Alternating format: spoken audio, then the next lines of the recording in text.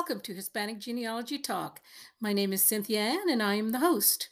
So it's good to hear that Roots Tech is done now. I spent all last week looking at all of these sessions, most of the sessions, the ones that I was mostly interested in, which have to do with Hispanic genealogy.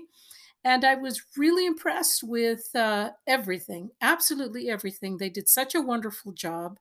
I have to thank Roots Tech in conjunction with FamilySearch.org and all of the people that were actually able to put this on and put it on for free. All you needed to do was have a nice, quiet place to stream all of your content. And of course, have a great internet connection, which a lot of us have trouble with these days. And I am one that has trouble sometimes in my location. I don't always have a good connection. That also has a lot to do with my the podcasts, and sometimes my podcasts will sound a little um, they break up sometimes. Sometimes I don't get a good reception because someone else is on the other line speaking through the Anchor portal. And so I don't always get a great reception. So I apologize for that. But it has to do with the internet. Of course, everything has to do with the internet nowadays. But yes, getting back to Roots Tech, I was really excited to be able to take the time last week and really do some deep dives into some of these excellent presentations. And of course, it's over now, but actually, what I'm going to do is I'm going to post a link to where you can go and still see it on familysearch.org. They still have it streaming. And of course, some of my favorite speakers were, of course, Moses Garza with We Are Cousins. He did an excellent presentation on colonial Mexico and finding your ancestors in the colonial records. I found that amazing. And then, of course, Roberta Estes. She is a specialist on mitochondrial DNA. And she was talking about just basically how to interpret your DNA, your mitochondrial DNA, what mitochondrial DNA is, and her DNA support group that she runs at Family Tree DNA. I happen to have gotten my mitochondrial DNA test done a few months back with Family Tree DNA, and I'm so excited because I'm finding out so many awesome things and making new connections. I'm also part of her Native American support group there, and I found her fascinating to listen to. Learned a lot about that. And then I learned about a new genealogist. He's a Mexican genealogist from Mexico, and his name is, I hope I'm pronouncing it correct, Nefi Arenas Salazar. And I really enjoyed him quite a bit. Now, if you want to still view these presentations, just go to the link that I'm going to be posting on the blog, and you'll be able to access them. I don't know for how long, since this is the first time I'm actually um, discovering, Roots Tech. I mean, really, this is one of those things where you would have to go in the past to Salt Lake City. I think they've always had it there, but maybe they've had it in other places. And you'd have to fly there and then pay for the cost of all that all of that entails, hotel accommodations and all that. And this year they had it online for free. And I'm just so impressed. I have to thank them all so very much for doing that for all of us, especially those of us who can't just pack up and go. And now within the era of COVID, we really are not able to just get up and go anywhere. We have to think hard about this. Most of the United States, if not the world, has not received their COVID vaccine yet. I'm still waiting for mine and my family. And so it's not something you can just, oh, okay, so I'm going to go and do. And a lot of people are actually going to be going in this direction for the next few years. Everything is online. So I did get a chance to talk to you a few episodes back about technology and how that's going to be very important for you going forward. But we'll talk about that a little bit later in the podcast. I just wanted to go over my review on Roots Tech and how well they did. And they set it up in such a way that you didn't have to sit there and be forced to listen to things that you weren't interested. So, for instance, I don't really have, Irish roots. I don't have German roots, and so you could just skip that and come back and go to the maybe for me the Hispanic genealogy presentations. That those were the ones that I was most interested in. So I didn't have to sit there and listen or wait in some conference center for the next um, presentation to come up, or just kind of like, fill in the space. I didn't have to do that. I just set it up. I put it down on my little notepad. This is what I want to know. There was a roster of who was going to be speaking that day, and you could go directly to that, turn it off, come back in 3 hours when your next presentation was going to take place. And I loved that because we're all very busy. We all have lives and families, and we don't always are not always able to just sit in front of a computer all day. So I loved that. I loved the way that they organized and categorized everything. Of course, it was a global event, so there was a lot of stuff happening 24 hours a day. I didn't feel the need to stay up till 2 or 4 in the morning. Um, my uh, um, my presentations, my seminars that I wanted to watch were all in the daytime, so I was able to make my notes and decide which ones I wanted to see, and I found that extremely helpful. And it was very well prepared, very well organized. The speakers were all very well organized. Each one of them had, I suppose, some of them were live, but maybe some of them were not, and they had been pre recorded. Whatever the case may be, they did an excellent job. And I look forward to next year. And even if they do charge, I'm not sure if they'll be offering this for free every single year. I would encourage them to continue doing that. Put it on the internet. Let those of us who can't just take off and go on a plane and go to Salt Lake City or wherever, you know, uh, give us the opportunity to participate online, live as it is, save it later, um, so that we can be a part of this event. It's an awesome event. They did a great job. So kudos to FamilySearch.org, Roots Tech, and everybody that participated in that, including my very special speakers that I highly support, included Moses Garza and others that were participating and teaching us about our Hispanic ancestry. So I'm excited about that, and I hope to and look forward to it to next year, because you never know. I'm planning on getting a COVID shot somewhere in the future when it's offered to me, but I don't know that even then I'd still be able to, go fly off somewhere. So yeah, so I'm very excited about that. Um, I was interested in the last couple of podcasts that we had. It was very fascinating talking to my husband Marco Rodriguez, and then my other guest Mike Landa. And I am looking for others to bring to our platform here, to Hispanic Genealogy Talk. But I also love just talking to you, just one on one between me and you, right? It's just the two of us. And I love being able to share my ideas and my thoughts and things that I've been doing during the course of the week or a couple of weeks. And so I have been uh, listening to this one new book that I bought recently. I'm a big Audible listener. I have a subscription to Audible, which actually you don't need to buy that whole subscription for $15. You can get one for like $7.50 or seven something or another, $7.40 or 50 or 60 cents. And you have a huge catalog from which to listen to all the different original Audible podcasts that they have there or books.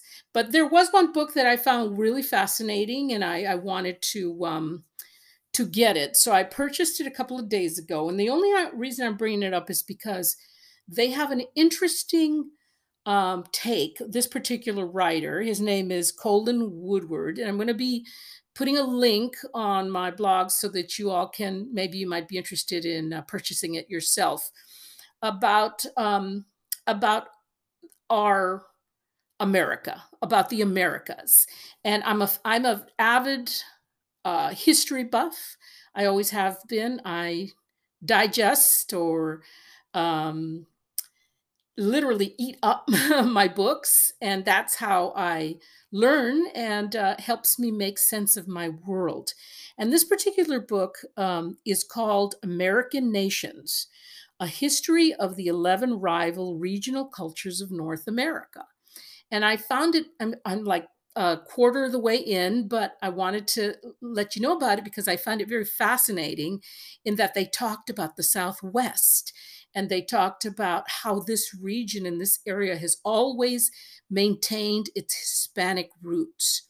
And he goes into the various different cultures, the language, the traditions, and why they have, you know, in many ways kept their cultures and not abandoned them or gone completely Anglo. And I found it fascinating because that is my study. That is who my people are. My people are from Sonora, northern Mexico. They've been there for over 300 years, and possibly new connections into New Mexico now.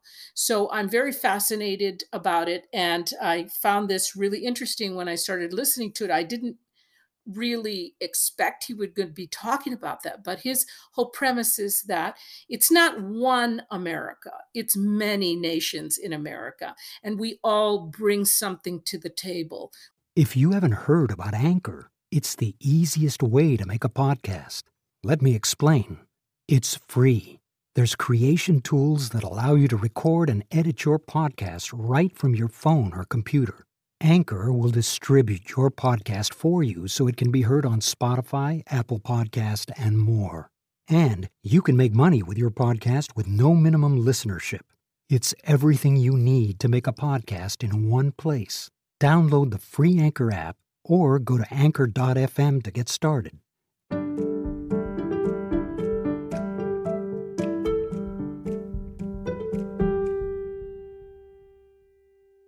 We all bring our traditions, our way of thinking, our ideas, our past, our history to form what we would call the melting pot of the United States of America. But what I found fascinating, and I'm still interested because I'm only a third of the way in, is the fact that he literally uh, ca- calls this area out, and he considers it one of the 9 nations of this melting pot of what we call America and the United States of America. And I find that very right on. I find it hits the nail on the head, if you will use that metaphor, um, or use it really defines who we are as Hispanics. And there have been and still are many Hispanic Americans that have lost their sense of what a Hispanic is. You know, they've grown up in Anglo culture. They've grown up with uh, English being their first language. Maybe their ancestors are fourth or fifth generation Hispanics, or maybe they find themselves that they colonized the area, like some places in New Mexico and in Texas. You know, they've colonized that area from the early 17th century, and they kept some of the traditions, but they didn't keep their Spanish language. And to them, I say, it's never too late to learn. It's never too late to learn to speak Spanish if we really want to make that connection. I was born and raised with a mom and dad who spoke fluent Spanish. And they spoke it around the house. They spoke it with their kids. The I have a large family. There was a total of 10 of us. And one of us has passed on now, so now there's only 9 of us. But the older brothers and sisters all spoke Spanish. We didn't have English in our family for a good amount of time after my mom and dad were married in 1936. And they were Americans. My mother and father were born in the United States. They were born in Arizona. And so it's not that they didn't want to assimilate. It's just that it was part of their culture and they didn't want to lose it. They didn't want to lose it. So they had their Spanish and they kept it. And then when they went to school, they learned their English, but they were dual. They were dual language speakers and bilingual, if you want to call it. And they passed that tradition on to us. I speak conversational Spanish. I understand Spanish from Mexico pretty fluently. There are some things in Spanish from Spain, the Castilian Spanish, and all the different Spanish ways of talking in Spain that I'm not always getting, but I'm constantly learning. I watch movies and I watch Spanish language television so that I'm always picking it up. I find that it's important for me to be able to associate with that, to be able to claim that as part of my culture because it was, as still is. And so I'm very happy to be able to know how to read and write the Spanish. And I encourage all of you Hispanic listeners, if you don't have it, learn it. It's never too late to learn a language. It'll take you a little bit longer, but you'll feel really great about it. And then maybe it will encourage your little grandchildren to learn how to speak Spanish. It's much easier for a child to pick it up than for an older person, but it's never too late. So I would encourage you to begin slowly to learn how to read and write Spanish, and especially for those that are looking for their ancestors, because the further you go in your timeline, the the more difficult is going to be when you begin to look at these documents that are all in Spanish. And they have always been in Spanish for the most part because this territory was part of New Spain and then Mexico later. And you see a lot of Spanish sounding names and streets, and in some places, still in the Southwest, there's people who speak nothing but Spanish, or at least they want to keep that. And I don't resent them. I think I understand them, that it is their language, it's their culture, it's a bloodline, it's a right. And as long as they know that, in America, the dominant language is English, it is an Anglo-based culture, especially once you get out of the Southwest, and you really need to have the handle on both of them. And it's actually good for you to know more than one language. It really is. I'm learning as I get older that it's good for your brain. It really helps your brain to stay healthy, making all those connections up there, and um, just making your brain work hard, and it keeps you young. So I would encourage that. But that's what I've been up to for the last couple of weeks. Looking at the Roots Tech presentations, and then listening to my book on Audible. I found that very exciting, and I'm still at it too. So I'll let you know when the time comes what what I thought about the book. Interestingly enough, the author Colin Woodward had mentioned in the book that what he considers El Norte, which is the whole Southwest, really, and I'm quoting from him from the book. He says, it's the oldest of the Euro nations, dating back to the late 16th century, and composing of all the Southwest and Northwest Mexico, which was formerly New Spain. So he considers it one of the first Euro nations. And Euro because it's rooted in Spain, because a lot of our traditions over time they've been diluted, but a lot of the traditions that blended with the Native Americans was from Spain.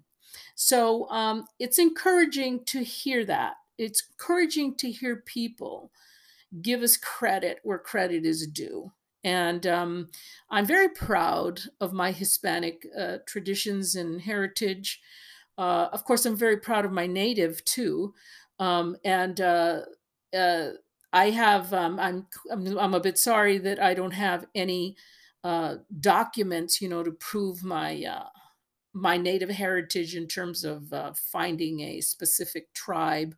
But recently, in my mitochondrial DNA test, family tree DNA actually helped me to determine that my native ancestry is actually more northern Native American, as opposed to Mesoamerican. So I'm pretty excited about that. And that's helping me to relate a little bit more to the continent, to the American continent, the northern part of it. But yeah, so I'm excited about this book. I'll go ahead and post it for you, and then you can go ahead and take a look at it. And if you're interested, you could pick it up yourself.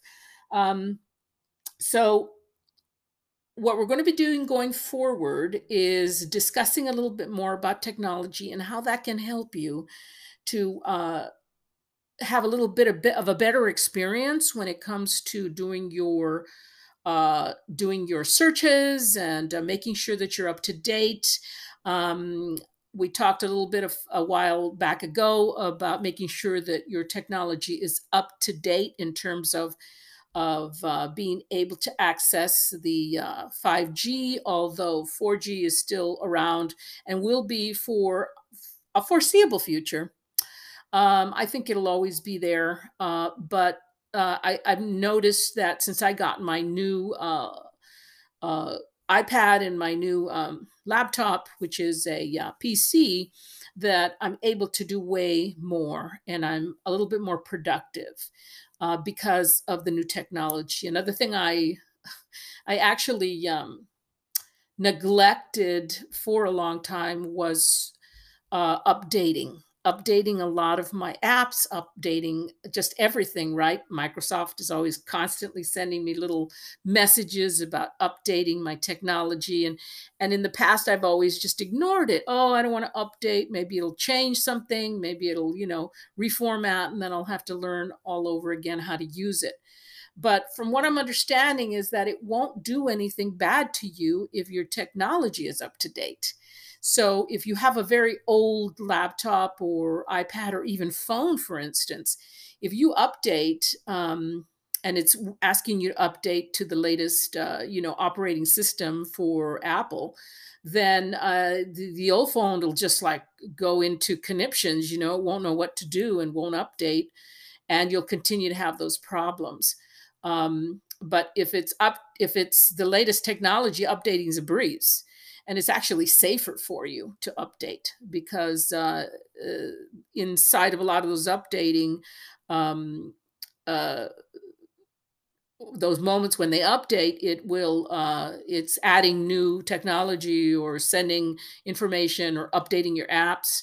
And it's allowing for you to have a safer experience online, which we all know can be very dangerous sometimes, when you're just out in the open like that.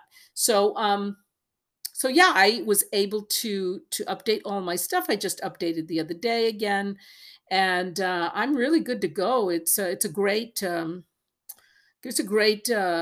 way to keep yourself from not stopping the work that you're doing, the important work of looking for your ancestors, and really just giving yourself an opportunity to not worry about any of this stuff because we have enough stress in life, right? So I just wanted to remind you that regarding technology, updating is really important and should probably be done as soon as your computer tells you to. Okay. Well, I think I'm going to be working in the background for possibly another interview, and I'll let you know when that time comes in. So, in the meantime, I just wanted to share my thoughts with you and let you know that I'm still here, working in the background, bringing you books to read and new ideas and new ways to think about yourself and your culture and the uh, history that you belong to, and also to remind you to be proud of where you come from. It's an awesome, awesome um, connection we all share. And whether you come from the Southwest and you've all been there for hundreds of years, or maybe you're a new generation, new Hispanic generation here in the United States. Either way, we all do share very much in common a lot of our traditions. And one of the things that I want to focus on going forward, maybe the next podcast, will be this idea of traditions and culture and how they helped us to bond and stay connected, even when we found ourselves facing another culture that was very different than ours. But we stayed connected and close to what what our ancestors left us behind. That's what really this is all about, because it's not about race, but it's about the culture. It's about what has been passed down to us. It's about the traditions. I have shared with you that I am writing a book, and in part of that book is the memory of the traditions that I grew up with. And surely they're going to be influenced by, the non-Hispanic cultures of your neighborhood, because that will influence us as well. But deep down at the root of who we are, there's always going to be those connections that will take us back to our Hispanic heritage. And so maybe on the next podcast, I'll discuss that. And I'll give you another update regarding this book, American Nations, which I'm in the middle of listening to. And so I'll wait to talk to you about all of that on the next episode of Hispanic Genealogy Talk.